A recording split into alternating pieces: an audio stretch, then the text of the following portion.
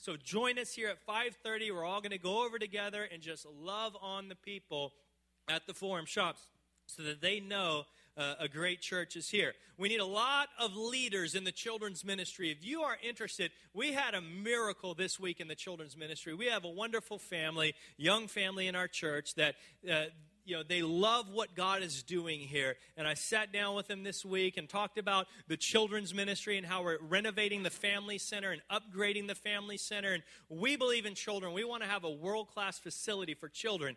Well, they just got so excited about what God was doing that they wrote us a $20,000 check to upgrade our family center. We are so excited. It is going to be world-class what God is doing here. And we're going to make that more beautiful than Disneyland. But we need help. We need leaders. If you want to serve in children's ministry once a month or twice a month or every once in a while, we need people that love children to sign up to help us lead a great children's ministry here. We value children here, and we want to build the children of our church. Well, we are so blessed today. We have a wonderful family here that we have been supporting for many, many years out of this church. As you know, my heart as a pastor, one of the things I feel so blessed about as a pastor is that God put me in a community where right in our backyard, we have our very own third world nation in Tijuana. And we have a passion for Tijuana. I really believe God sent us here so that we can mobilize this community. I mean, how many understand God didn't plant Coastline in one of the wealthiest communities in America to build a resort for Christians? That's not why we're here. We're here to mobilize the people of this community to do significant things for the gospel of Christ. And one of our passions is we want to take over Tijuana one day for God. We want to see the drug war end. We want to see lives change. And we have a wonderful family that we have been supporting. They're one of our first steps in taking over Tijuana, our love and our support for them. A godly missionary family that's been running an orphanage in Tijuana for a number of years now. And I want to invite that family up with me, Gabby and Victor and the whole family. If you guys will join me up here, we have an interpreter. Where's Rosita? She is our interpreter. The children, come on up. Just the whole family, come on up. And we just want to introduce to you La Vision B in Tijuana, Mexico. You've been supporting them for many years. This is their first time at Coastline Church. Come on up, y'all. Come on over here with me, y'all.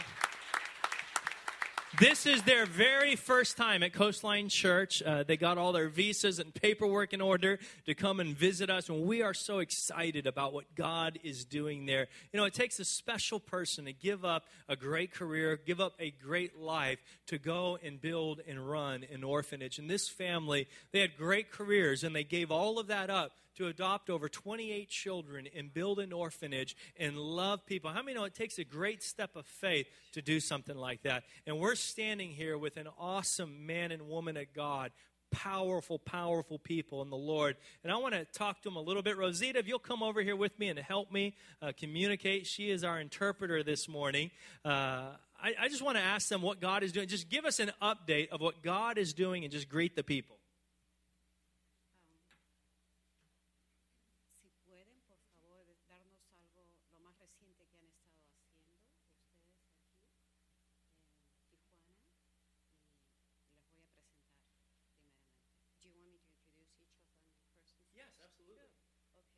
This is Victor, and this is Gabby, and Juanito, Sarai, Berenice. So these are our friends from Tijuana La Vision B. And so I'm going to try to help to be the interpreter here for, I don't know, Victor and Gabby. Okay. Lo más reciente que están haciendo ustedes.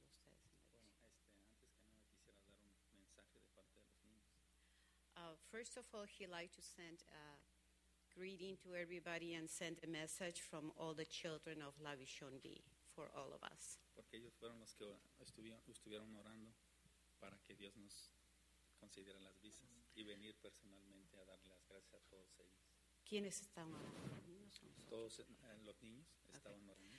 The children in La Vision want to thank everyone because they've been the one that have been praying, and they know that you have been praying for their visas to be approved. So they are very excited about that. Ellos estuvieran contentos de estar aquí personalmente a darle las gracias a todos. The children will be very happy if they could be here themselves to give you, all of us, their thanks. Lo más reciente que han estado haciendo es la visa. Sí. Bueno, So do you want to ask? How many children are there now with you guys? ¿Cuántos ¿Cuántos? niños tienen ahora? 28. 28. 28 children. And what is your biggest need right now? ¿Cuál es tu necesidad más pronta? Más pronto, lo que estamos orando es por un terreno propio. They are praying for their own land. Own land. So they like to have their own land. What would be a dollar figure that you would need to raise to be able to get your own land? ¿Tiene una idea de cuánto costaría en dólares? El terreno sí cuesta $50,000. It's about $50,000. $50,000. There may be someone here this morning that wants to write a $50,000 check to help them. Just going to throw that out there subtly. Thank you, guys. We'll be praying for you and believe God for big things. Father, in the name of Jesus, Lord, we pray for this orphanage and this family, 3 children of their own, and to adopt 28 more, God. That is your heart. That is the only religion that you endorse, is to take care of widows and orphans, God. So we pray a blessing, God. We pray that you would provide the $50,000 they need. Maybe through someone here this morning or a couple people here this morning, you'll touch their heart and be a part of what you are doing in Tijuana through the lives of these children, God. Thank you, Lord. We love you in the name of Jesus Christ. Amen. Thank you, guys. Thank you for being. Give them a hand. Guys, just so you know, we've supported the La Vision B through several different offerings, and as you know, the Kingdom Assignment that we put on a year ago presented them with some sustaining dollars, and then the one that we just concluded this last summer, we raised $1,400 for each of the different charities that we were supporting, and this check here is the balance of that. We supported them with their visas. And also, we're going to give them some Christmas gifts. And here's a little cash to pay for their electrical bill. So thank you very much for your generosity and really the continuing support for La Vision B. We really appreciate it. Thank you, guys. Thank you, guys. Bless you, guys. That's right. Give them a hand for what they're doing. Thank you, guys. You guys be seated. Well, that's why, church, that's why it's exciting to be a part of the church, because you're giving to make a difference in people's lives. And as we prepare ourselves to receive tithe and offerings this morning, I want to give you another example of what the local church is doing in people's lives, so that when you partner with us financially, you understand you're not just giving to light bills, but you're giving to change lives. Cameron, would you come up here for me? Cameron is my new assistant here on Sundays. He's a young man from the community, 15 years old, awesome young man of God. And I want him to share his testimony with you of how Coastline has been changing his life, so that as you partner with us, you understand where your money goes. It's not just going, as I said, to bills, but it's literally going to see people's lives change. Cameron, would you share with us this morning? Well, there's a lot of people in this room. I don't know, just because I said it first service also, just to start off, I want to tell everybody that there is everybody here and everybody outside of here has a situation that they're going through right now, and it's difficult, and it could be difficult, it could be easy, it's just a little thing or a big thing. Well, mine is, 4 years ago, I decided to come to Coastline, and there was nothing that was going to stop me, really. I had nothing else to do, and I got invited by a friend. I have parents that just don't really have the time or want to come to church. They want to, they just don't really apply their time. And I feel that maybe we could change that as a group. But what I do know is that Coastline and everybody here and people right here and behind me and in front of me have helped me so much to become a better person and connected to Christ as much as I can. And I want to start off by saying April 8th of 2008, my brother passed away from drugs related, And I thought it would be a big change. It was a big change. And someone told me outside, you're never going to get over it. It's always going to be there. And I feel the same way. It might kind of sink in and close a little bit, but you're always going to have the feeling that, he's there, or it's always going to be there, the hurt. And you can kind of flip the hurt sometimes to you can look at it as a good side and say, you know what, I learned from this. Because I went to a private school because I wasn't handling it so well. And because I got wrapped up in some substances myself, and I decided that maybe that'd be the best way to get close to them. And that was not the best way. And what the big problem is that I got back. I succeeded. I graduated the program. And I came back, and I didn't have the right tools, and I decided to go back to substances. And, it got me in, I don't know how I remember all these dates, but August 4th, I got in trouble with the law, and I'm currently on probation, which is a struggle, because, I have curfews, and I hang out with friends, and it's just, coming to Coastline has helped me so much, and I know that I have struggles, that these little clicks in the road, but they're still going to go past, and I'm still going to overcome them no matter what. And I feel like, no matter what happened in my life, and what happened in your guys' life is going to change, because, Lord is doing something in everybody's life right now. And I feel like that's just a big thing, and, everybody here has helped me so much.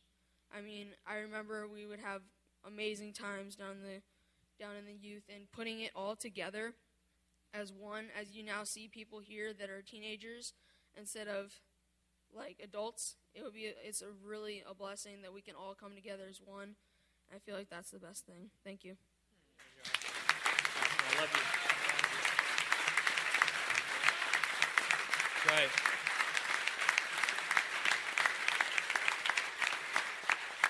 How are you? That's what church is all about. Here's a young man who has to walk to church by himself because his family doesn't go to church. And yet Coastline is changing his life. So as you give this today, realize that God is using your gift to multiply an impact in people's lives, because there's so many people like Cameron in this community, not just 15 years old. There's people that are 65 years old in the same situation, broken and lost and away from God. And we are here as a church to be a light to this community and be a difference to this community. Father, in the name of Jesus Christ, Lord, today we give, Lord, and we pray that you would multiply our gift, Father. Increase our gift, God, that it can do more to reach people and change lives than anything we could ever imagine. Father, it is an honor today to partner with you with our giving and with our finances, Lord, to see your local church established in this community and to see lives change, God. Lord, we are so grateful you've given us this opportunity. Thank you in the name of Jesus Christ. If you're making a check, make it payable to Coastline Church, or feel free to use the online giving on your mobile phone or your home computer. Thank you for partnering with us.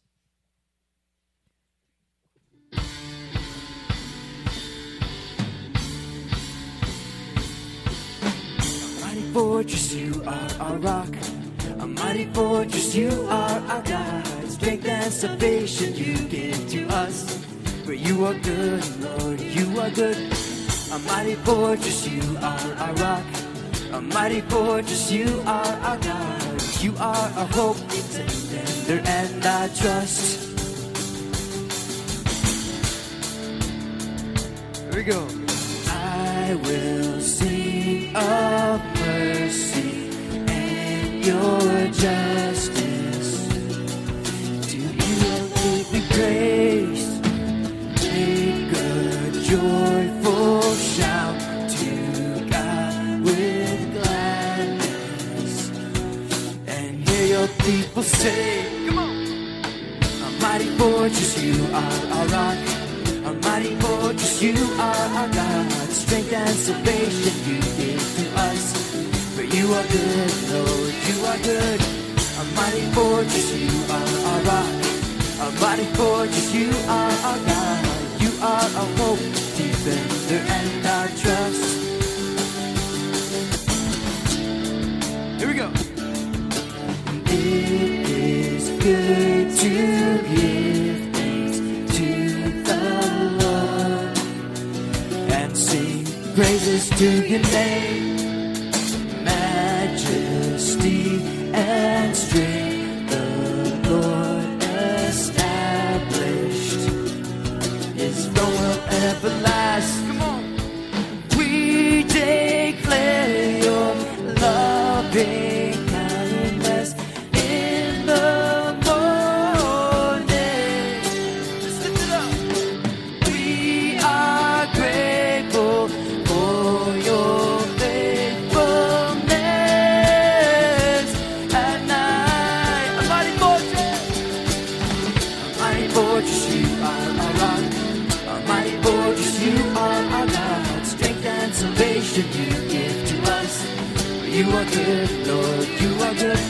A mighty fortress, you are our rock. A mighty fortress, you are our God. You are our hope, defender, and our trust.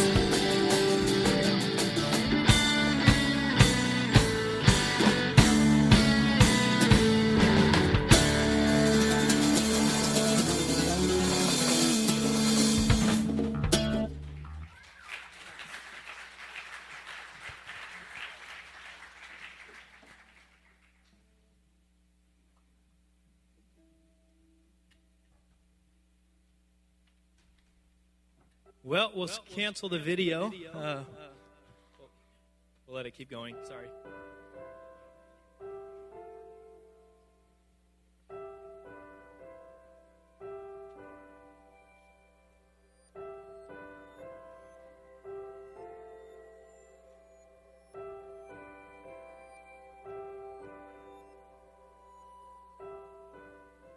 All right, we are in the Blessed Life series. This is week number 2, and already this morning I made a lot of friends and enemies in the first service. It's a fun message to preach. But let me make a couple quick announcements. We have our new intern from London, England. Dan is with us now. He came in Thursday night. He's going to be working with us for the next month. He's an ultimate fighter, MMA fighter, and just a great, godly young man on fire for the Lord. So if you want to hear someone say things in a cool English accent, please go talk to him and make him feel at home afterward. Dan, just stand up and wave to everyone. I'll have you greet the people next week. So Dan is here. And then my best friend in all of the world, we've been friends for many, many, many years, and he's been with me through a lot of hard times. Him and his wife, Joel and Karen, are with me. I'm so glad they're here. Just want to let them know how much I love you guys. You guys are absolutely awesome. So make them feel at home after service. Well, let's get into the message this morning. The fun thing about being a pastor is, especially when you preach about money in the church, people get very, very uncomfortable.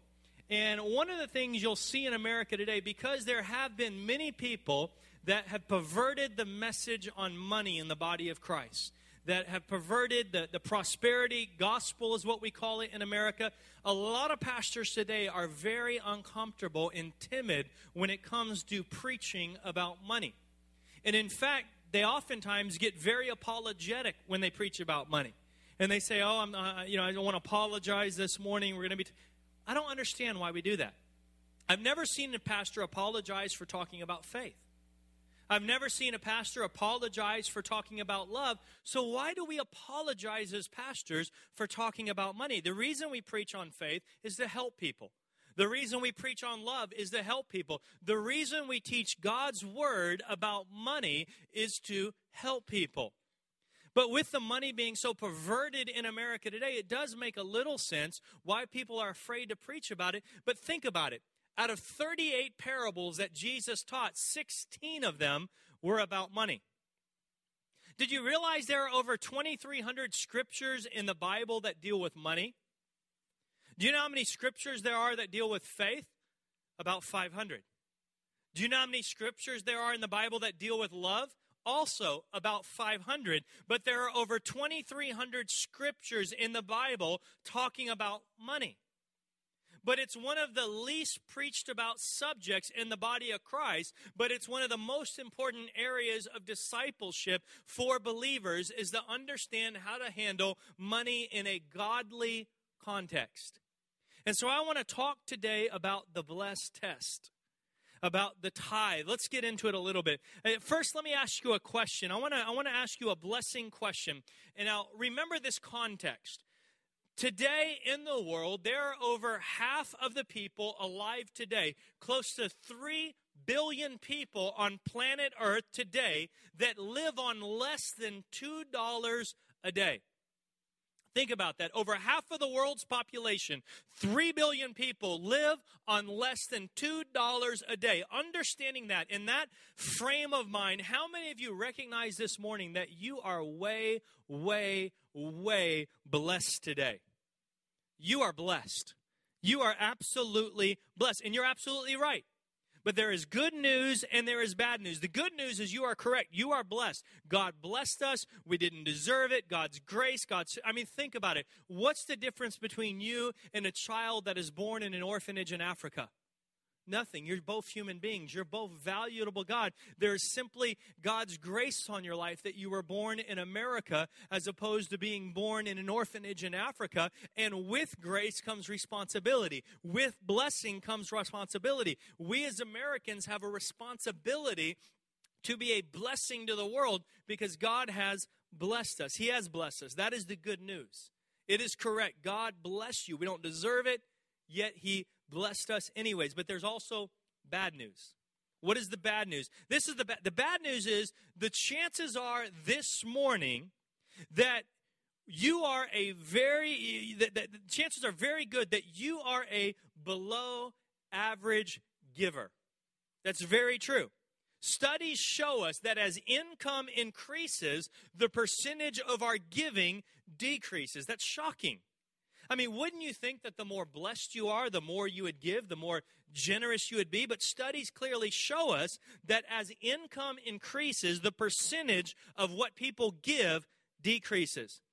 Let me give you some statistics about America alone. The average person in America, the average middle class income in America, the average person gives 3.1% of all of their income to charity. Not just churches, but all charities in general. 3.1% of their income. Now, this is shocking. People who make less than $10,000 a year, well below the poverty line. People who make less than $10,000 a year, do you know what their giving is? Their giving actually goes up to 5.2%. So people who make less give more percentage-wise. Now look at this. People who are extraordinarily blessed, people who make over $200,000 a year in income, over $200,000 a year, do you know what their giving goes to? Their giving across the board on average in America today, if you are extraordinarily blessed, you make $200,000 plus a year, the giving on average is 0.7%. Less than 1%. The people who are extraordinary. So the people who make less give more. The people who make more give less. So the good news is that, yes, you're below average givers, but you're not below average at everything. There is good news. The good news is, though you may be a below average giver, you are highly likely to be an above average spender. That's the good news. And here's what is absolutely crazy. Some of us in America have actually figured out how to spend more than we make. I mean, we actually have plans on how to spend more than we make. And we learned it from our government. Our government has this philosophy that we just spend and spend and spend, and we'll just create new money and spend and go into trillions and trillions of dollars of debt. It's a good plan, right? See, here's what I hope you understand today. We're talking about the blessed test. God is testing you. God wants to know if you're going to be faithful this morning. Here's the question if you're taking notes. God wants to know, will you love and trust money, or will you love and trust God? God wants to know. Will you love and trust money and things and material possessions, or will you love and trust God? Luke chapter 16, verse 10 and 11. Look at this with me. Luke 16, verse 10 and 11. He who is faithful in what is least is also faithful in what is much. And he who is unjust in what is least is also unjust in what is much. We talked about that last week with the bag mindset. Therefore, if you have not been faithful with unrighteous mammon, and we're going to talk a little bit about that word mammon in a moment, who will commit to you true riches? See, another translation for mammon is money, and he's saying, if we can't trust you with money, how can we trust you with true riches? God is testing you. God wants to know if you can handle the blessed life. Why? Because God knows something. God understands that for most of you here this morning, money and things and material possessions will always be the number one competitor for your heart. See, truthfully, many of you, right now, you're already starting to get defensive. You're already saying to yourself, why in the world did we pick this Sunday to come to church? I mean, out of all Sundays, we chose the Sunday the pastor's talking about tithes. And you're getting defensive, because truthfully, the reason is because for most of you, money is the number one competitor for your heart. Why? Because money is a counterfeit God. Money's a counterfeit God. Money promises you what only God can provide.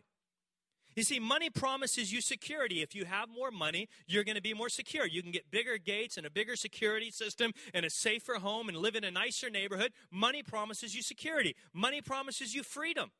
If you have more money, then you're going to have the freedom to do whatever you want to do. You can travel and you can be free, and you've got all the money to be free. Money promises you power. If you have more money, you're more powerful. You can influence people. You can change things with money. Money promises you significance. If you have more money, you can be more important. But the reality is, how many of you understand only God can provide true security?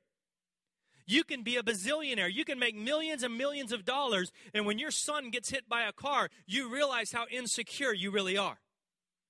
And how money not is always the answer for your life. You can have all the money in the world, but you got to understand Christ is the only person that can give you real, true significance in the world. Money is a counterfeit God. Matthew 6:24 says it like this: no one can serve two masters. For either he will hate the one and love the other, or else he will be loyal to the one and despise the other. You cannot serve both God and mammon. You can't serve God and mammon with your money. There's one or the other. In some Bible translations, they say God and money, but Jesus was very specific. Jesus uses the word mammon here. Why? Because the people of that historical context, they understood what the word mammon was. Because if you really begin to study the word mammon, you find out it's an ancient Aramaic word that Jesus is using. And the ancient Aramaic word is actually the Syrian god of riches. He's talking about a counterfeit god here, a Syrian god of riches. Oxford Dictionary defines mammon as the god of wealth. Regarded as evil or immoral, those who worship mammon are equivalent to greedy people who value their money too highly. And if you really study out what mammon is, the spirit of mammon, this counterfeit god, you begin to realize and understand and discover that mammon is actually the spirit the Antichrist will use to rule the world. See, the Antichrist doesn't rule the world through nuclear threat. The Antichrist rules the world through fear of financial insecurity. You take the mark of the beast. Why? So that you can be able to buy and sell. Mammon is that spirit on money. Mammon wants us to love money. Mammon wants you to worship money. It wants you to worship things. And God wants to know, will you love and trust money? Or will you love and trust God? See, what did he say? Jesus said, you cannot serve both God and mammon. And when we discover what the tithe is, you begin to realize the tithe is a redemption principle. Let's realize quickly, God didn't say you can't serve both God and your job. It wasn't God in your house or God in your car. It was God and mammon. It's a counterfeit God. Are you going to love God? Or are you going to love money? Are you going to trust God? Or are you going to trust? And I know most of you this morning, you're saying to me now, come on, Pastor. I like money. I need money. I use money. You know, I'd like to have a little bit more money. But let's be honest. I don't love money. Really? Well, let me ask you, for example, how many of you would say this morning, if I had just a little bit more money, it would make my life better or easier? How many would say that? Just be honest. How many would say if I had just a little bit more money, it would make my life easier? See, be honest. See, here's what the Bible says. Look at Ecclesiastes chapter 5 and verse 10. The Bible says, he who loves silver will not be satisfied with silver, nor he who loves abundance with increase. this is also vanity. Interesting, isn't it? Whoever loves money will never have enough. See, God is testing us. God wants to know, will you love and trust money or will you love and trust God? This is the blessed test. This is part of the blessed life. And remember, this isn't the blessed pocketbook series. It's not all about money. It's the blessed life series. See, the blessed life is about having a blessed marriage, a blessed family, blessed health. Money is a part of that, but it's the blessed life. So let's look at a couple angles about this test this morning. Let me first give you my response. This is what I believe is the Christian response. This is, if you are a follower of Jesus Christ, if you're a disciple, if you're a born-again believer, this is the response that I believe we will give to God when we have the blessed test. This is it. This is the promise I give to God. I will give God my first and my best so he can bless the rest. I will give God my first and my best so that God can bless the rest. Now let's let Scripture speak about this. Look at Leviticus chapter 27 and verse 30 with me. Leviticus chapter 27 and verse 30. You can follow on the screens. And all the tithe. Now that word tithe is the Hebrew word maaser, which means tenth or 10%. All of the tithe of the land, whether of the seed of the land or of the fruit of the tree, is the Lord's. It is holy or set apart to the Lord. A tithe of everything, it says. A tithe of all of your increase, a tithe of what you earn, a tithe of, if you sell your house for a profit, a tithe of that increase, or a tithe of that profit. Whatever increase I see in my life, a tithe is the Lord's. A tithe belongs to God. It is not mine. It is holy. It is set apart. It is His. If you're a technical person this morning, then you understand tithing is not giving, it is returning. You cannot give your tithe to God. You can't give it because it's not yours. All you can do as a believer is to return it back to God. The Bible says, bring the tithe into the storehouse. It does not say give the tithe. It says bring the tithe. Return the tithe to God. It is His. He owns everything, and all He asks us to do is to be a faithful steward and return the tenth, the first tenth, the first fruit of it. And if you're really technical, let me explain something else. You can't give a tithe if you're giving 10% if it's left over at the end of the month. A tithe is not giving God leftovers. I know plenty of people that give 10% to God and it's not a tithe because they give it at the end of the month if they have it left over. That's not a tithe. A tithe has to be given out of faith. It's your first fruit. It's the first tenth that you give to God. Let me explain it a little bit more. You three guys, come on up here real quick. These three right here. Just step up here real quick. I want to explain it to you a little differently so you can understand it. Now, this is Blake and Mitch. Jay and Mitch. Okay. Let's say I'm going on a trip for the next 2 years, and I love my wife, my beautiful bride, and I want to make sure my wife, my bride, is taken care of. I want to make sure that she has everything she needs. I'm going to be gone for 2 years, and I want to make sure everything, and how many know, Jesus calls the church the bride of Christ. I want my bride to be taken care of. So I tell Blake, I say, Blake, I'm going to go on a trip for 2 years. This is what I'm going to do. Every month, I'm going to give you $10,000. I'm going to wire it into your bank account. And out of that $10,000, all I want you to do is take $1,000 and give it to my wife so that my wife has what she needs. She's taken care of. You can do whatever you want with the other $9,000. You can buy a condo. You can buy a boat. Whatever you want to do with the other $9,000, just all I ask you to do is take $1,000 of it and give it to my wife. That's it. Just give it to my wife. Is that a good deal? I would say it's a good deal. How many agree with me that's a good deal? Yeah. Mitch, Jay, same thing. $10,000. All I want you to do, give $1,000 to take care of my bride, to make sure her needs are met. You can do whatever you want with the rest of the money. Okay, I go on a trip. 9 months later, I call my wife. I say, honey, how's it going? Are the guys taking care of you? I just want to make sure, they're taking care of you, that your needs are met. How's Blake doing? She goes, well, Blake, the first month gave me $1,000. Then the second month, he gave me $800. Third month, I only got $500 from Blake. And the last 6 months, I haven't heard from him. I said, well, how's Mitch doing? She goes, well, never heard from Mitch, not even the first month. Don't know what happened to Mitch. So, well, how's Jay doing? She says, well, Jay gave $1,000 the first month. Then the second month, he gave $2,000. The third month, he gave $3,000. And then the last 6 months, he's been giving me $3,000 every month for the last 6 months. So as the master, when I come back to town, what am I going to do with Blake and Mitch here? They're not getting any more money. Guess what? I'm going to be giving all of my money to Jay because I can trust him. He's been faithful, and he's taking care of my bride. You guys can sit down. Does that make sense? Technically speaking, how the tithe works. See, God owns everything. So you return the tithe to the Lord, and if you don't return the tithe to the Lord, guess what the Bible says? It says you are stealing. You are robbing God. Well, you say, well, how? Let me say it like this. Patrick, I'm going on a trip next week. I want you to take me to the airport. While I'm gone, you can borrow my car. So for whatever, during the week, take my car, do whatever you want with it. You borrow my car at the end of the week. Then Patrick, a week later, picks me up at the airport. I get in the car with Patrick, and Patrick says, this week God's been speaking to me. And the Lord's really, put something on my heart. And Pastor, I just want to give you this car. It's my car. He's not giving me he's returning the key back to me. It's mine. I don't need him to give me my car back. I need him to return it back to me. That's what the Bible, but wait a second. How can you steal from God? How, come on, Pastor. How am I robbing from God? Well, look at Malachi 3, verse 8. The Bible very directly says in Malachi 3, verse 8, will a man rob God?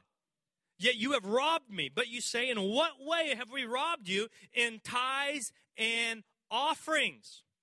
See, God is saying his people aren't returning the first and the best, and they're not living the blessed life. It's actually quite the opposite. Look at Malachi 3, verse 9. You are cursed with a curse, for you have robbed me, even this whole nation. Now, let me set up the historical context of what is going here. For years, God had blessed the people of Israel. For years, they were blessed. Their herds were multiplying. Their livestock was multiplying. Their crops, they were fruitful. They were blessed. And for years, they faithfully returned the tithe back to the house of God. Faithfully returned it.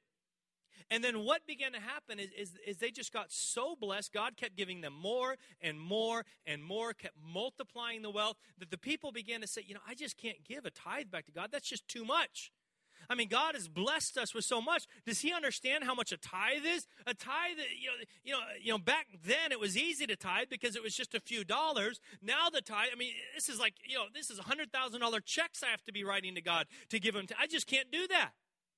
And so the people stopped tithing, and they began to negotiate it out with God. Well, we can't give our best to God because we need to keep the genetics in our herd. We want the genetically best animals to continue to reproduce. So here, God, why don't you take this broken down sheep with a broken leg and a busted eye, and, we'll give this to you, God, but this genetically fine specimen we're going to keep. And they began to withhold from God. And as they began to withhold from God their tenth, you can study it in the Bible. Famine began to happen. Their crops stopped producing. Their livestock stopped producing. The blessing began to live. The economy began to fall apart. God basically said, fine, if you don't want to do it the way I commanded you, if you don't want to remember me, if you don't want to honor me, then I'm just going to let you do it without me. And the economy just began to tank. Everything began to fall apart. I don't know, but kind of sounds like the world we live in today. God, we can do it without you. We don't need to honor you anymore. We don't need to put you first in our country anymore. Let's try and see what happens if we do it without God. See, they forgot to give God their first and their best. And what I want to talk about this morning quickly is there's 3 blessings that comes on the tithe. 3 blessings I want to talk about. There are many blessings, but I want to specifically focus on 3 this morning. Number 1, the tithe provides for God's work through his church. The tithe provides for God's work through his established local church. Malachi 3, verse 10, bring all the tithe into the storehouse, that there may be food in my house. The storehouse was always the Old Testament picture of what the New Testament church is. And that's what's happening today. See, many of you each week, you come to the house of God, you return your tithes so that there may be spiritual food in the house of God. And that's what you're receiving this morning. You're receiving the Word of God, which is spiritual food. And for many of you, this has been the number one source of spiritual nourishment in your life for many, many years. In fact, when you plugged into the church, you began to thrive spiritually. You began to thrive emotionally. You begin to thrive physically. And I can promise you, if you stand on the outside looking in, if you don't get fully engaged or fully involved and you just kind of come and go and just sit on the sidelines, you're not really going to grow spiritually. And you're going to find yourself in a world of trouble if you're not plugged into the local church. But when you get plugged in, you're going to soar spiritually. As you digest the Word of God and you begin to apply it to your daily lives, you begin to grow in areas you never thought you could grow. You begin to see blessing in your life like you never thought. When you get involved in Acts chapter 2, these biblical life groups, all of a sudden you've got Christian friends praying for you and loving you, encouraging you, supporting you, challenging you, and all of a sudden your life just begins to flourish. That's what we're seeing happen in the life of Cameron as he shared his testimonies. He's got plugged into the church. The church has began to change his life. Now think about it. What would happen in America today if every Christian, every follower of Jesus Christ tithed? What would happen in America today? There'd be no welfare system. There would be no welfare system in America today if every believer tithed. Why? Because the church would wipe out the welfare system. We would take care, and we would not just give handouts, but we would teach people how to change their life so they didn't have to stay in the situation they were in. We'd have grace on them, but we would also raise them up out of the situation, and we would literally wipe out the entire welfare system in America if every believer in America tithed. Do you know what the average tithe worldwide for believers is? 1.8%. That's what Christians worldwide on average give back to God. Over 8% less than what God has asked us to give. What if we all tithe? Number 2, the tithe teaches me to put God first. The tithe teaches me to put God first. Deuteronomy chapter 14 and verse 23. The Living Bible translation, I love the Living Bible translation because it really explains this verse in the true meaning. The purpose of tithing is to teach you always to put God first in your lives. Deuteronomy 14:23. The purpose of the tithe is to teach you to put God first. Here's the beauty. As a believer, I can't think of a more tangible and a more practical way in our lives where we can actually put God first. Where we can consciously make a decision each week to choose God first. Let me give you an example. Right now, as I look into the eyes of some of the people here this morning, I can tell you who's a tither and who's not a tither. It's clear. You might as well be holding up a sign over your head, who's a tither and who's not a tither.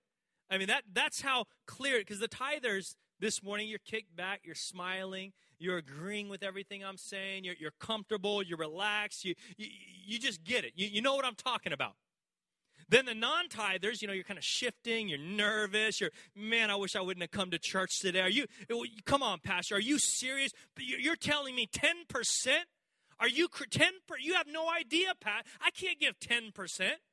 You're worried, you're nervous, you're saying, do you realize, if I gave 10%, do you know what that would mean? Do you know what that would take for me to give 10% of my income? That I would have to rearrange everything. I would have to reprioritize my entire life. I would have to make major changes to put God first. Is that what you're telling me? Yes. That is exactly what I'm telling you. That is precisely what I'm saying. This is a very tangible and a very practical way that you have the honor. You have the privilege to rearrange your life and choose to put God first. You may not drink your expensive coffee to put God first. You may not have cable television to put God first. You may have to drive your car for 5 years instead of 3 years to put God first. You may not even able to get your season tickets to your... Oh, wait, right there. I think I just crossed the line for some of you. I think I just stepped on your one true God. Is that what I'm telling you? Yes, that's exactly what I'm telling you. I'm telling you that you have the honor this morning to rearrange and reprioritize your entire life around God. The tithe, 10%, provides for the work through His church. We give offerings above that, but the church is God's chosen vessel to impact the world. And the tithe teaches me to put God first. The last point, number 3. The tithe increases my faith in God. The tithe increases my faith in God. Let me explain it. Here's what the tithe does. The tithe teaches me that 90% of my income with the blessings of God can go further than 100% of my income without God's blessing. So you get to choose right now as a Christian. Do you want to live on 100% of your income cursed or 90% of your income blessed? It's your choice. You make the decision today. And what is a blessing? What is a curse? Well, a blessing is a consequence of obedience, and a curse is a consequence of disobedience. You choose today. What do you want to do? Do you want to live with 100% of your income cursed or 90% of your income blessed? And those of you that are tithers this morning, you're nodding your head right now. You know what I'm saying. It doesn't make sense. The math doesn't add up. I've done it. I've tried to calculate it. I've tried to figure it out. But it just works. Look, Pastor, if I pay the 10%, I'm not going to get through the month. It doesn't matter. It just works. God asked my wife and I this year to step up our tithe from 10% to 20%. And when God asked me to do that, coming here, we had to sacrifice to make this move to be the pastor here. And then God says, not only are you going to sacrifice, but I want you to give 20% of all of your income back to me. That was tough. Because I did the math, and it didn't add up. We were short and I said, God, don't you understand? If I give 20%, we're going to be short each month. We're not going to have enough money to get through the month if I give 20% back to you. And you know what the miracle is? Every single month since we've been here, God's provided. We're short, literally, some months about $900 to $1,000. And every single month, God provides what we need to get through the month. Because we decided we were going to trust God. See, it teaches you to trust God. It increases your faith when you begin to tithe. Because it doesn't make sense mathematically all the time. But it increases your faith. A friend of mine had a guy in his church that God was blessing him. His company just exploded. He went to the range where he was making over $1 million a year. And he was talking to my friend about it. And my friend said, wow, that is incredible. You must love being able to write your tithe check every month. That's got to be amazing. That's probably over $100,000 a month you're able to, or whatever, able to tithe off $1 million income. And I said, well, Pastor, I got to be honest. We just can't bring ourselves to write that check. We just can't do it. That's a lot of money, Pastor. You see, it was different when we made $30,000 a year. It was easy to tithe. When God blessed us with $40,000 a year, it was easy to tithe. When we were making $80,000 a year, it was easy to tithe. But Pastor, if we wrote 10% of $1 million income, we just can't bring ourselves to write that check. But then he said, I want you to pray that God keeps blessing. And my friend said, I'll absolutely pray for you. I'll pray that God reduces your income back to the point where you can trust him again. He said, no, Pastor, don't do that. He said, absolutely. I'm going to pray every day that God brings you back to the point where you can trust him again. The tithe teaches us to trust God. It builds our faith. This is the crazy thing. God is testing us, but not only is God testing you, but God says something very unique. God says, test me back. God says, I want you to test me. So not only is God testing you, but God wants you to test him. And some of you are scared to test God. Why? Because you think, because you love your money and you don't want to test God. You don't want to find out if what God is saying in the Word of God is real and true. And why? Because you think money is your source. And God is saying, I'm going to give you a chance to test me. I'm going to give you a chance to see how good I really am. Look at Malachi chapter 3, verse 10 again. Malachi 3, verse 10, the Bible says, and try me now, test me now in this, says the Lord of hosts. If I will not open for you the windows of heaven and pour out such blessing that there's not going to be enough room to receive it all. And I will rebuke the devourer for your sake, so that he will not destroy the fruit of your ground, nor shall the vine fail to bear fruit. For the field, says the Lord of hosts, and all nations will call you blessed. God's saying, test me, test me, test me. See, if you study the Bible, numbers have meanings. See, the number 7 was God's number. It was the number of perfection. The number 6 was one less than 7, and it was Satan's number, 666. But the number 10 in the Bible always stood for testing. When God wanted to test us on obedience, how many commandments did he give us? 10. When God tested Pharaoh's heart, how many plagues did he send? 10. How many virgins were there in the New Testament that were prepared to see the return of the bridegroom? 10. How many lepers did Jesus heal to test to see who had a grateful heart? 10. How many disciples did Jesus have? 12. I was just testing you. 10 is the number of God's testing. God wants to know, will you love and trust me, or will you love and trust money? Will you return the 10% to God? Now, let me share a funny story about my life. I grew up Baptist, and in the Baptist church, you had no choice but to tithe. I mean, they would hunt you down. They would send loan sharks to your house if you weren't tithing. I mean, that was the Baptist church I grew up in. And so I was scared to death from the time I was little not to tithe, because I was taught if you tithe, you're opening up your life for curse. And so for years, I wasn't a believer. I ran away from the church. I ran away from God because of my past. I was out of the church. I was involved in drugs and alcohol, and I was just a mess. My whole life was just a mess. But I never not tithed. See, I was scared to death. If I didn't tithe, I wouldn't have enough money for drugs. So every month, I would send 10% of my income to my mom's church because I was scared if I didn't tithe, I wouldn't have enough money to live my wild lifestyle. And you know what? I always had enough money. I'm not saying that God provided for my drug habit, but I am saying God honored his word. Tithing works. Whether you're a Christian or not a Christian, tithing works. And I can trace every blessing of my life back to when I learned how to truly tithe and honor God with it. Now, I want to be very clear. I am anti-prosperity gospel. I despise the prosperity message in America. I'm not telling you if you tithe, God's going to make you a millionaire. That's not what this is about. This is about teaching the word of God with what the Bible says regarding money. God says, test me, test me. Test me. This is a test. This is the blessed test. Now, just pause for a moment, because there's some of you right now, and as a pastor, anytime you talk about tithe, you get one argument over and over and over from people. And the argument is this: well, Pastor, that was Old Testament law. We don't live under the Old Testament law anymore. We live under grace. We're not part of the law. We're not bound to the law. That was a law. Well, actually, the tithing predates the law. Abraham tithed to Melchizedek 400 plus years before the law was ever established. So tithing was a principle that was around long before the law. And in fact, in Matthew chapter 23 and verse 23, read it when you get home today, Jesus clearly affirms the tithe, not in the Old Testament, but in the New Testament.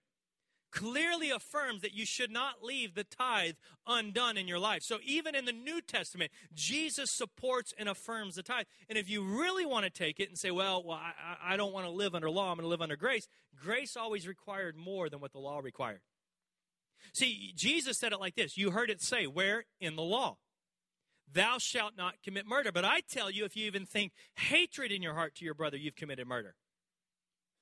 See, the grace required more than the law. Jesus said, you heard it say, where the law? Thou shalt not commit adultery. But I tell you, if you even think of a woman in your heart, you've committed adultery. So every time I meet someone that says, well, I don't believe in tithing, brother, because I'm not under the law, I'm under grace, I say, wonderful. Then what are you giving, like 20, 30% to God? Because grace always expects more than what the law required. So if you want to use the grace argument, make sure you're doing more than what the law required, because grace always expected more than what the law required. This is it. Now let's come to the closing quickly. Tithe is just the beginning. Tithing breaks the grip of materialism in your life.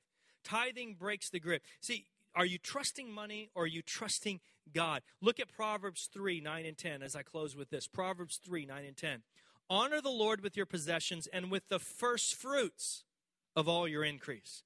So your barns will be filled with plenty and your vats will overflow with new wine. See, it requires faith to give the first. It doesn't require faith, as I said, to give it at the end of the month. It doesn't require faith to give your last. It requires faith to give your first fruits. And in fact, this is exactly how God gave to us. This is exactly how God demonstrated giving to us. Romans chapter 5 and verse 8. The Bible says, but God demonstrates his own love toward us in that while we were still sinners, Christ died for us. See, God didn't give before we got saved, or God didn't give after we got saved. God gave before we got saved. God gave his son in faith that some of us here today would accept the gift that Christ gave us when he died on the cross. And when you really study it out, tithing is not about money, it's about redemption. Tithing is about redemption.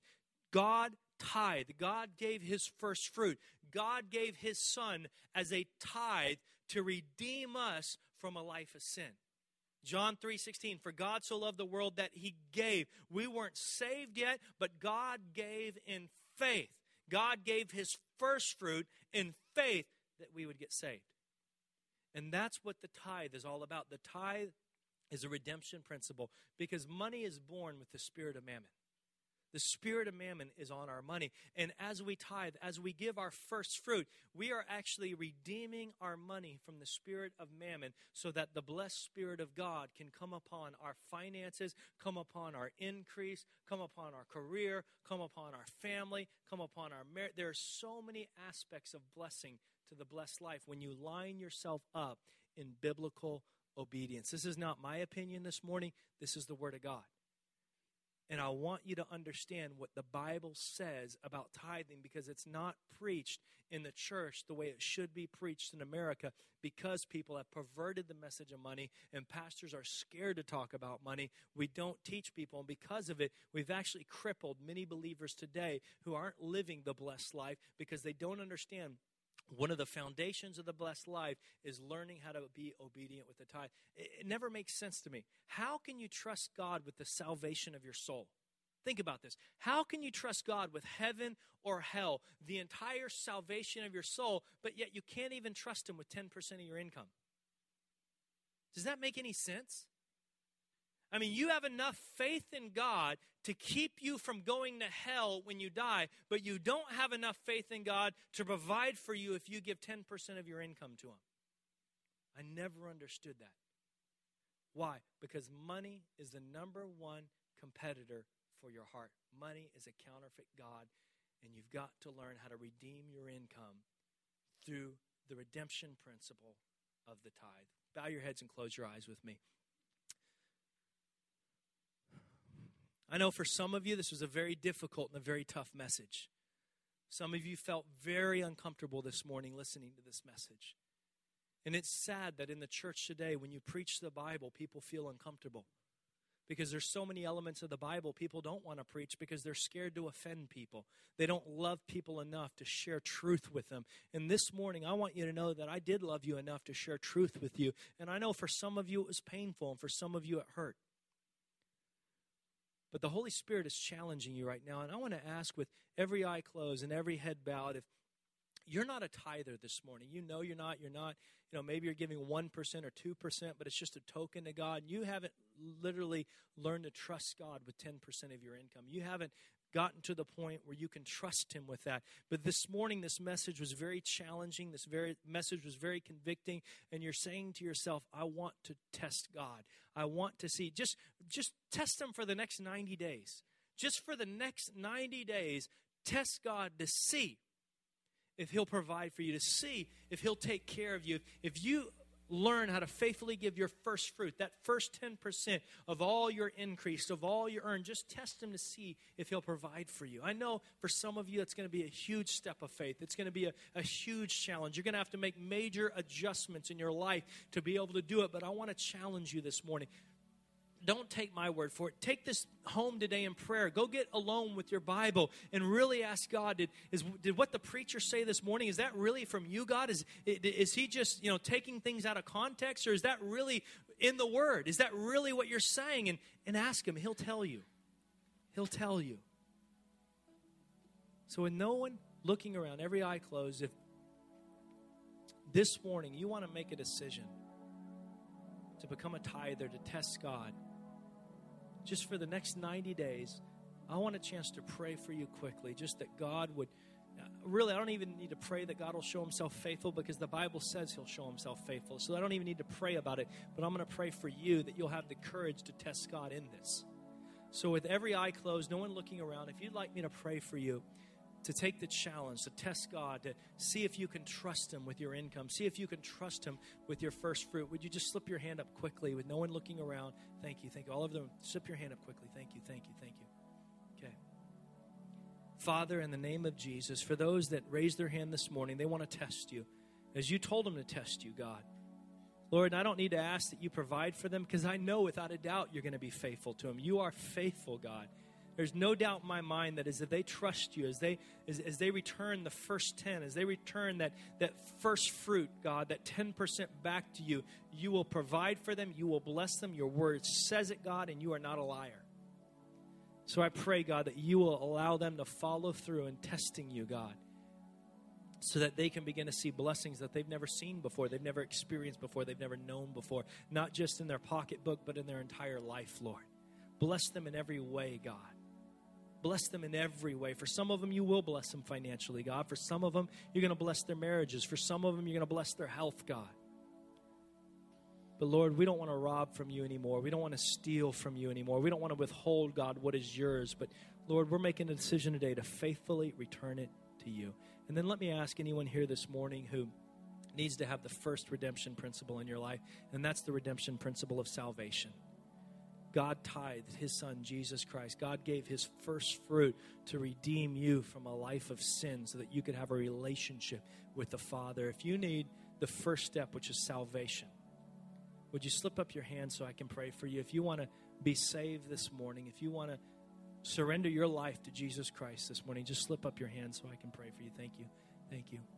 Father, in the name of Jesus, for those that raise their hand to accept you, God, for those that raise their hand to make a decision that they need to be saved, they need to be redeemed from a life of sin so that they could have a life with you, Father. Right now, save them, Lord. They raise their hand, God.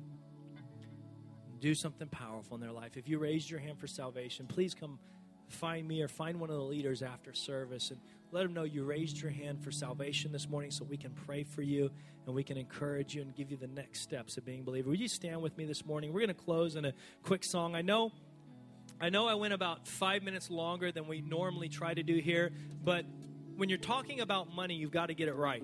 You can't rush a message like this because there's so much perverted doctrine around money that I needed just a few more minutes today to really explain to you biblically what the Bible says about the tithe. So I hope you understand my heart. This is not going to be a common thing. I know last week with Founders Day, we were a few minutes longer, and today we're a few minutes longer. It's not going to be a common thing, but I did need just a couple more minutes to make sure you got the message.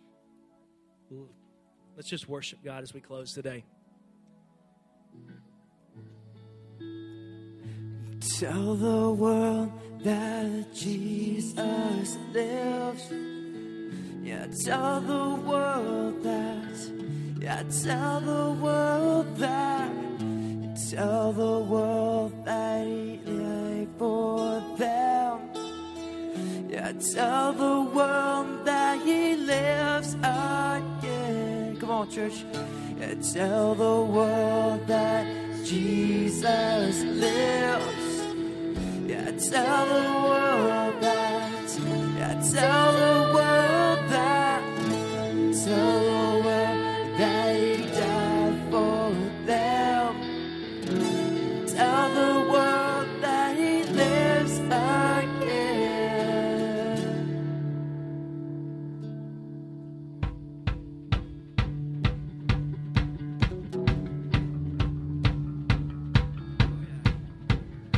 Let's lift this one up. Come on.